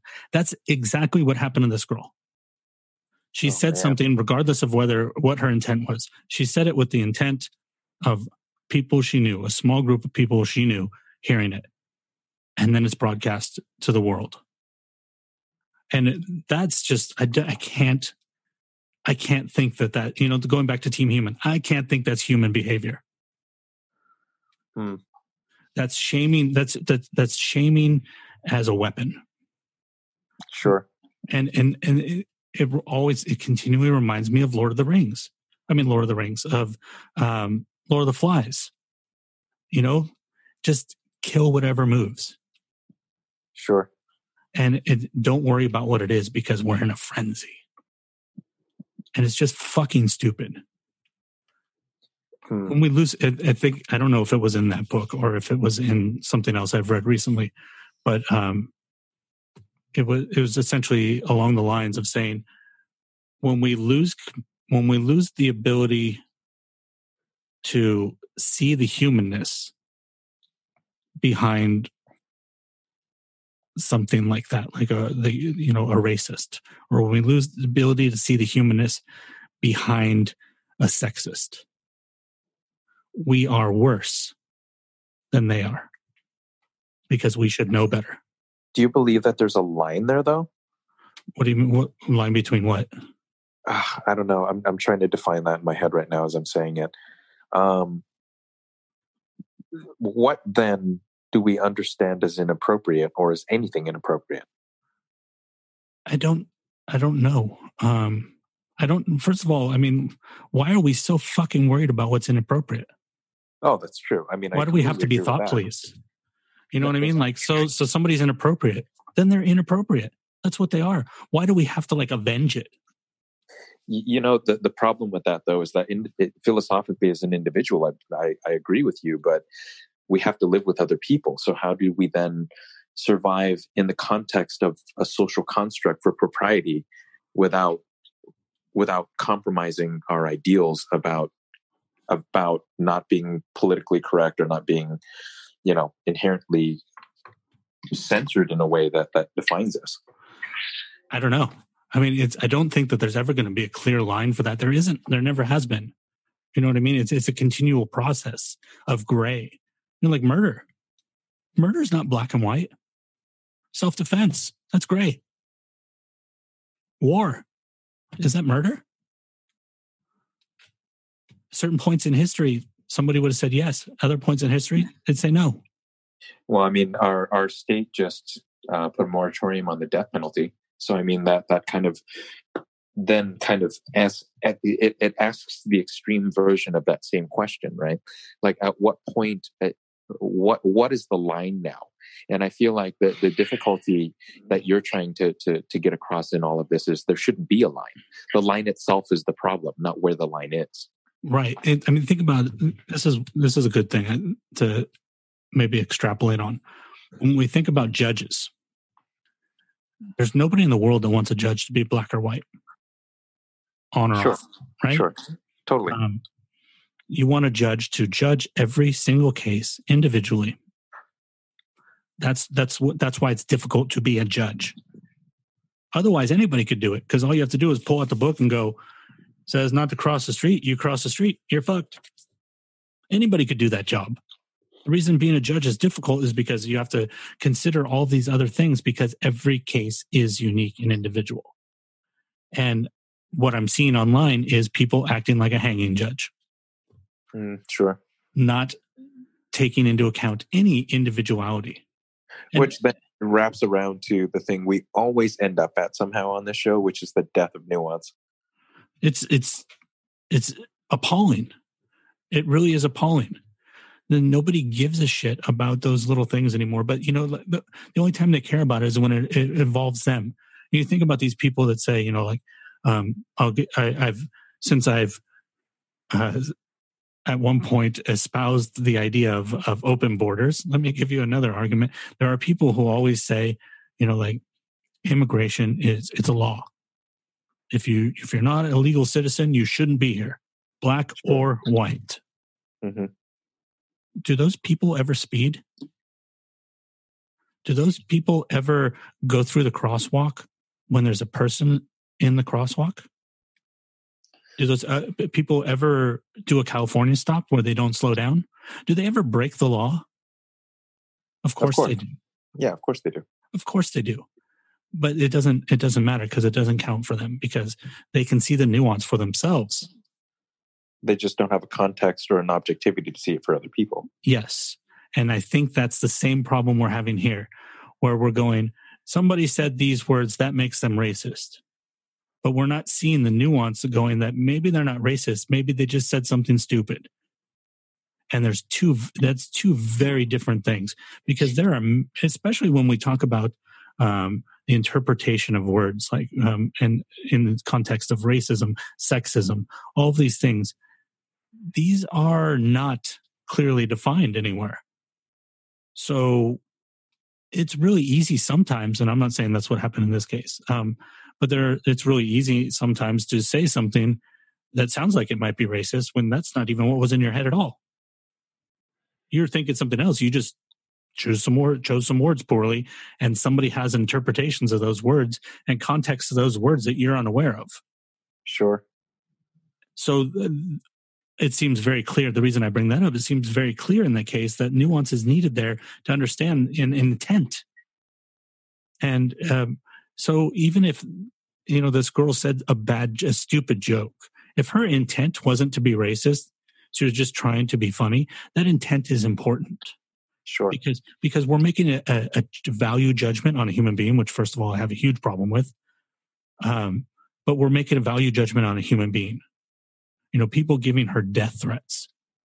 And yeah, that's insane. Insisting that she be fired and all of these things. Was anyone taking into account the intent? And that's what bothers me, because when we lose those things, we lose our humanity. And because I mean, if intent becomes part of and I think the easiest part for me to understand what you're saying is, if we're losing our humanity, at least from what you're talking about as a context, I mean, that means that there could have never been and will never be a stand-up comic ever again. Yeah, absolutely not. And that's something actually Mark and I were talking about this in there. And I said, what if a stand-up comic said that? Sure. I think the stand-up comic would have got away with it. Oh, totally. And Because especially it's like, oh, you're allowed to be funny. Sure. And that's a weird thing. It was like, oh, you're allowed to make an off-color joke because it was good. So I feel like more than anything, what this girl got in trouble for was making a joke that wasn't funny. Sure. So she's being attacked for being racist, but really what we're shaming her for is a bad sense of humor. That's really what it is. Because if it was funny and everybody thought it was funny and they saw the sarcasm in it, if she had worded it right and they understood the sarcasm of it, then there wouldn't have been a problem, because it'd be like, oh, she was just being sarcastic. She had a good joke. Sure, but it's like Kramer's thing, right? I forget the Kramer example when he went on stage and basically blasted that guy using racial slurs and stuff like that. And that's a stand-up comic on a stage during the middle of a set, and his intent changed, and that's where the problem came. Well, his intent changed, and he also stopped joking. Yeah, exactly. So his intent, most people would say his intent was clear. Sure. I refuse to watch the video of it because I just don't need to hear that word, because I honestly think that word is, William Burroughs used to talk about word viruses. Yeah. I believe that word's it's a virus that when you hear it, it swims around in your head for days, and it keeps popping up, and you're like, I don't want that word in my head. Something interesting that I forgot, there was one thing from that book that we just talked ourselves into. What he talks about is one of the problems with the internet is because the internet is, it's all based in computers, right? Well, it inspires binarity. I don't even know if that's a word. I made it up, maybe. It inspires us to think in binaries. Sure. On, off. Did you send the email? Did you not send the email? Well, you know what it also inherently does too, and I think this is, it goes back to the point that you had a few minutes ago about, maybe you intended to make, maybe you didn't intend to make the point, but this is how I took it. So I've been big on objectivity lately, and I think that having that emotional objectivity, or even just tangible objectivity, allows you to see the world through another person's perspective, like in the sense of that girl who told that joke, for example. And that perspective allows you to and that perspective and objectivity then allows you to step out from your own perspective and understand something differently. And I think that the online culture that we've cultivated has almost entirely eliminated our ability to have that objectivity, because I think the objectivity and the perspective comes from an inherent sense of empathy, and empathy is something that quickly dies online. And going back to his point about there's no actual communication going on, there's no connection. Do the people that did this really think that changed anything? They really think that they, now that we crushed that girl, there's no more racism? Well, they don't realize that the person they're crushing is a person, and that you've just ruined a person's life. And she was young. And the thing about it is, if one person, instead of 50,000 people or how many ever people just fucking shitting on her, if just one person had replied and said, hey, that can be understood as kind of racist, and then gave her a chance to reply, and she said, that wasn't my intention, I was being sarcastic, and this is what I actually meant. Or the chance to say, yeah, I know it is, I'm racist, whatever. There's an actual dialogue beginning there. That's not what happened here. Yeah, the world fully judged her before she even had a chance to see the responses. And to be clear, I know I bring up this girl a lot. I just think she's a really great example of a small thing going really big. I don't know if this girl's a racist or not. I don't know. I don't know her. Well, and when you start editing those things, then you can start. I could very easily, just using space, change an interview completely. When I could make a joke that you laughed at, but if I put a 5-second more. Not anymore. It hasn't been that way for a long time, actually. You're guilty and you don't even get a trial. Yeah. You just get shot in the face. it's whatever people decide that you are. And sometimes guilty people are seen as innocent and innocent people are seen as guilty. So it works. That actually cuts both ways. And and that's that binarity. I really need to find out if that's a word because I like it. I feel like that's going to be the name of the episode, whether we like it or not now. I like binarity. Yeah, or just binarity. I got to be careful because people might think I'm talking about male, female binarity. What I was going to say is about that binarity, that just a small tangent that I thought you would find really fascinating. He makes this point where he talks about you see the EU is kind of like sort of falling apart right now, right? Oh, completely, yeah. And he says he thinks it's because in the computer age, we deal in binarity. We deal in binaries. But those ideas, the idea of a unified currency, the idea of free flow across borders, the idea of everybody working together, are ideas of the radio and television era. Because when you watch radio, or when you listen to radio and you watch television, you are and one of the ones on there that I think is the last one, you are solely responsible for what you say or do during the podcast. Mm-hmm. I'm not. Sure.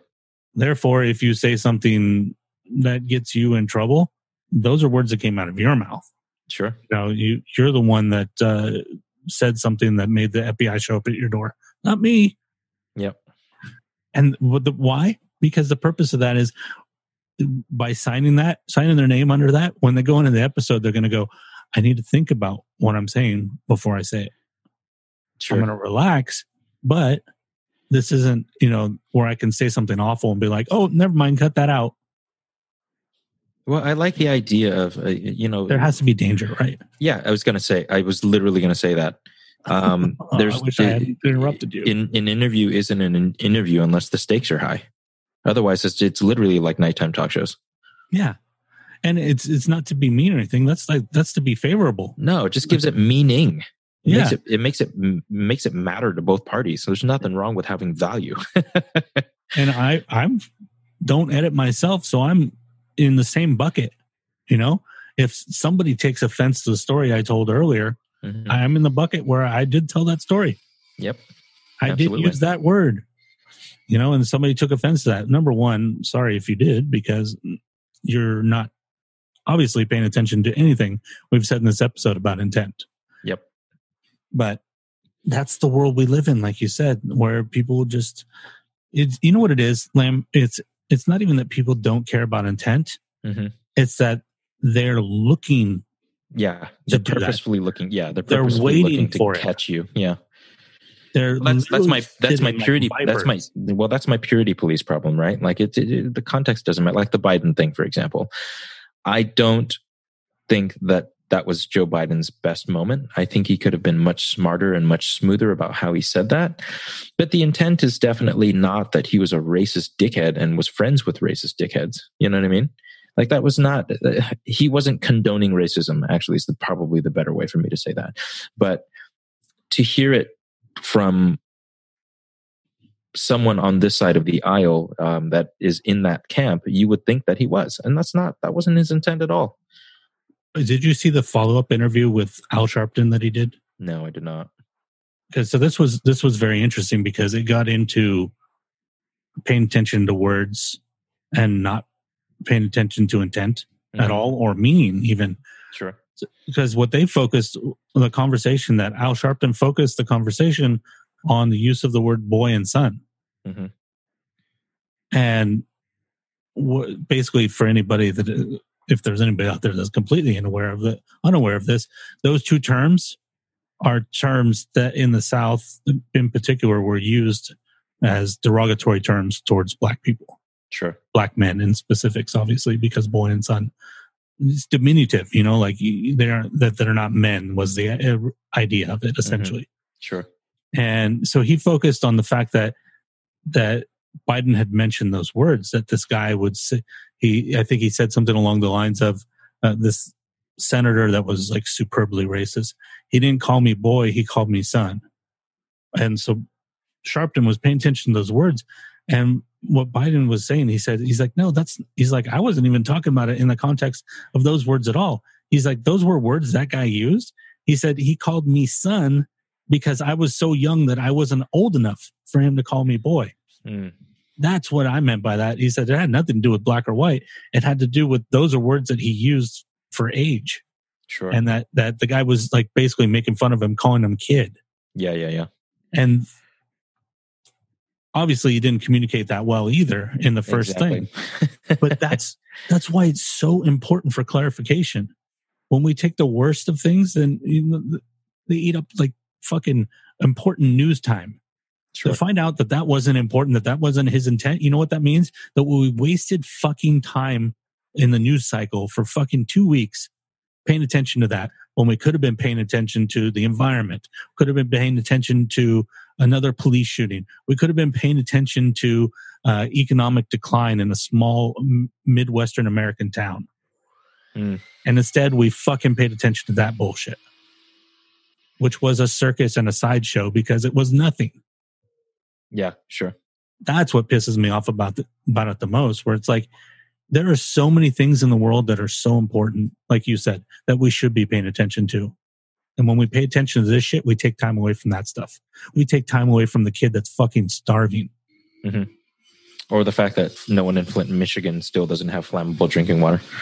Unflammable, you mean? Or unflammable, yeah.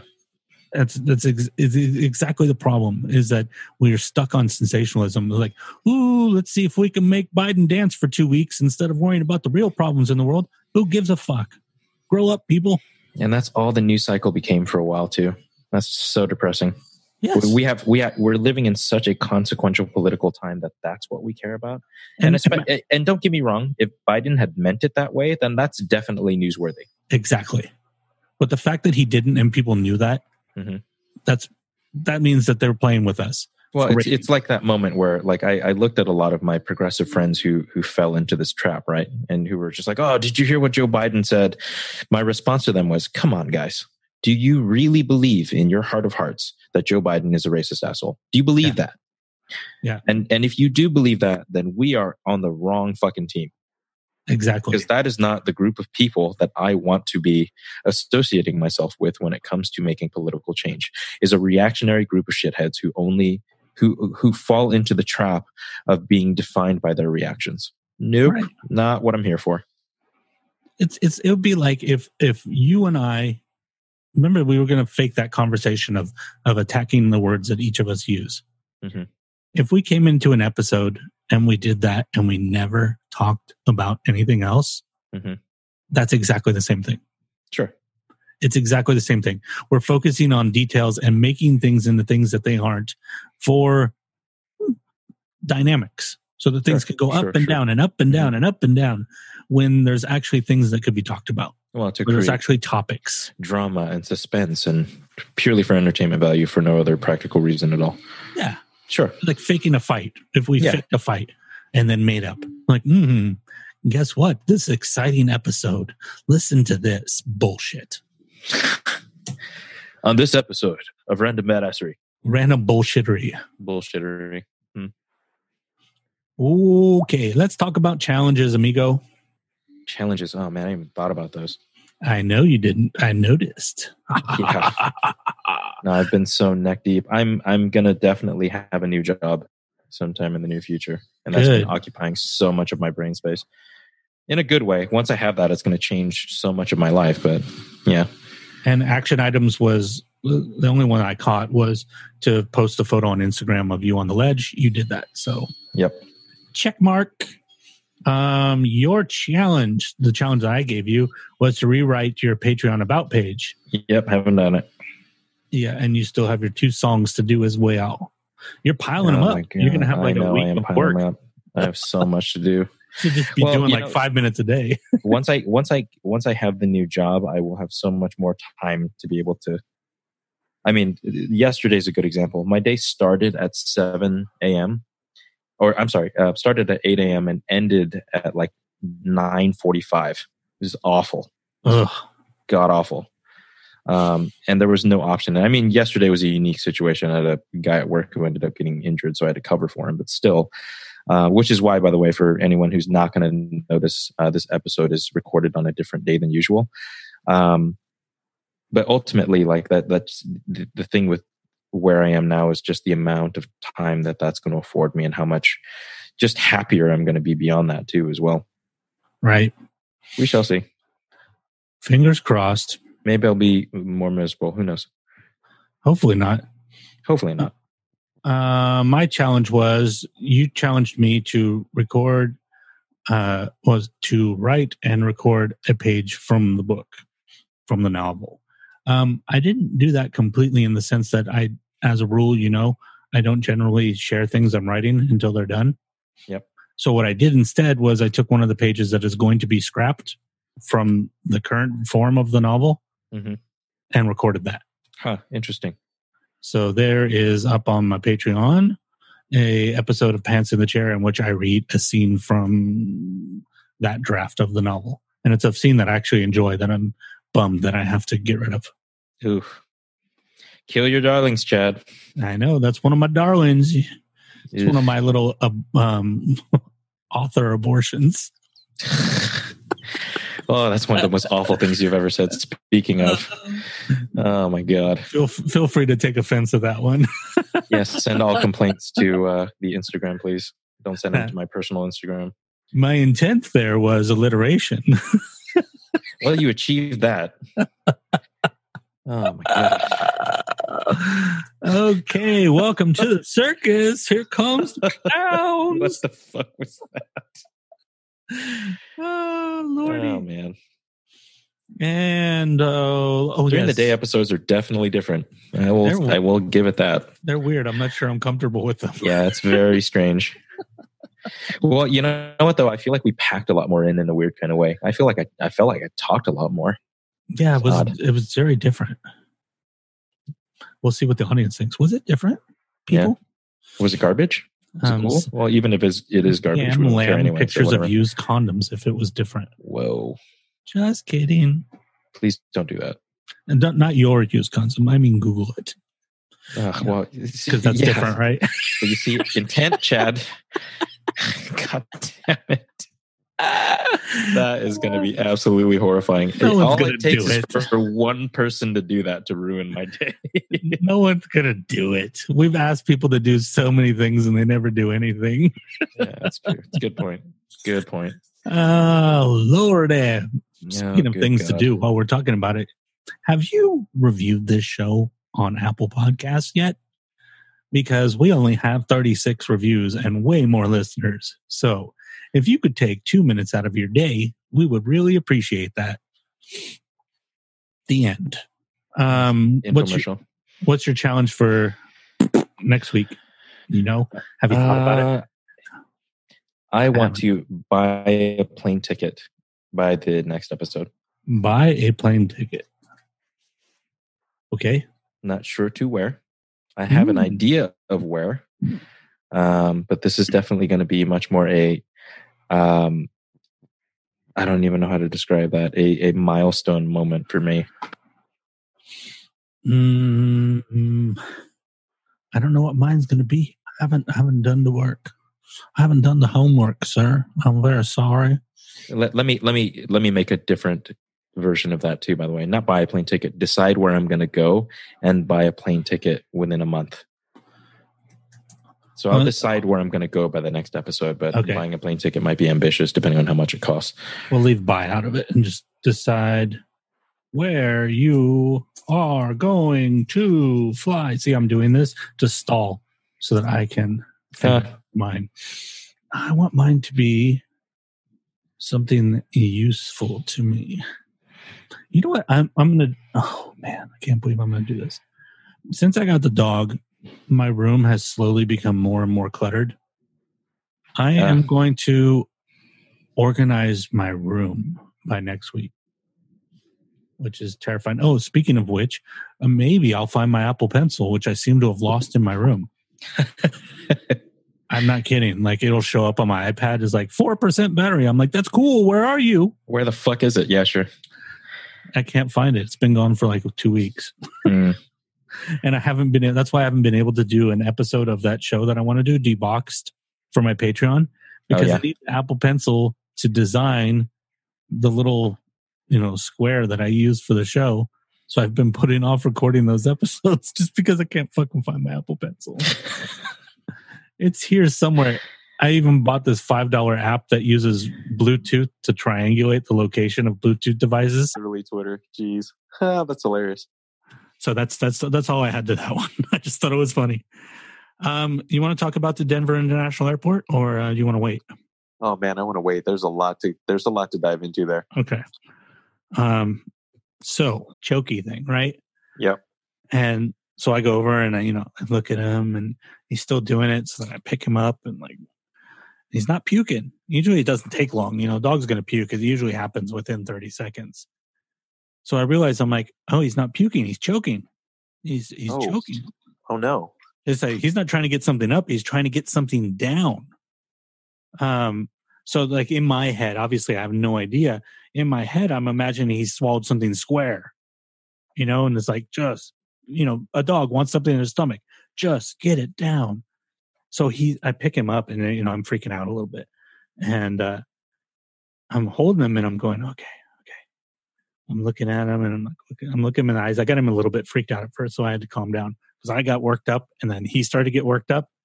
Okay, so I calm down and I'm holding him and I'm like, okay, it's been about 10 minutes. I'm like, fuck. Okay, what am I going to have to do? Am I going to take him to the, it's late at night. Am I going to have to take him to the emergency? What am I going to do? And finally, after about 20 minutes, he stops doing it. I'm like, okay, well, if he was swallowing something, now it's in his stomach. Yeah. So I take him to the vet. I'm talking to the vet. And anyways, we'll talk about the vet after. But the reason I brought it up, the reason I put it in here, is I understood something for the first time.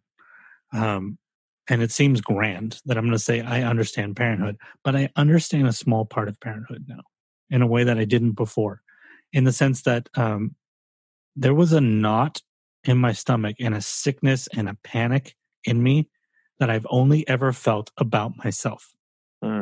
That's only come from hypochondria and anxiety about myself. I've never had to feel that for another living thing. Not that I don't care for or am compassionate, but I've never been in the responsible position for another living thing that was what I thought in distress. Interesting. And it was a very strange experience because I understood things. Obviously, I don't understand it to the scale that a parent would with a child, but I understood for the first time things that people would say that seemed like cliches, like that feeling of helplessness. Yes, it's really powerful because you know that you are responsible for this life, but you also know what's happening right now is not something that I can do anything about. Yeah. I'm not a surgeon. I am not a vet. I am not many things that could fix this situation. It was a very profound experience. Luckily, Go ahead. Well, what was the feeling of helplessness like? Like, what did that physically conjure in you? It's really hard to put into words. I don't even know that I could. Obviously, like my stomach acid just shot through the roof, but then just nausea and just churning, and you can't. It's exactly like hypochondria, except it's not about yourself. You're freaking out, but you're freaking out for this living creature. And luckily, I went to the vet. The vet thinks it was probably just acid reflux. She's like, he would probably have been choking, like coughing and stuff, if it was something he was swallowing. So that's good. And then I had them do blood work just in case. Everything's good. So anyways, he's on the bed snoozing right now. He's fine. Well, did you discover what it actually was, though? No. She seems to think it was acid reflux, so I'm going with that. Okay. For anybody who want to know, his poop has been very normal. Okay, well, we'd be remiss if we didn't talk about shit at least once on the show. Yeah, and part of being a parent, whether it's a dog parent or a child parent, is cleaning up poop and having to look at it because you have to look at it to make sure everything's good. So yeah, that was a little bit of a scary experience, but gave me a very interesting perspective. And then there's the writer in me that goes, now if I ever have to write a parent, I understand something that I couldn't have written a parent as well as I could now. Did I ever tell you about Sammy? I don't think so. Well, okay. So two experiences here. First one is having to, first of all, euthanize my childhood dog.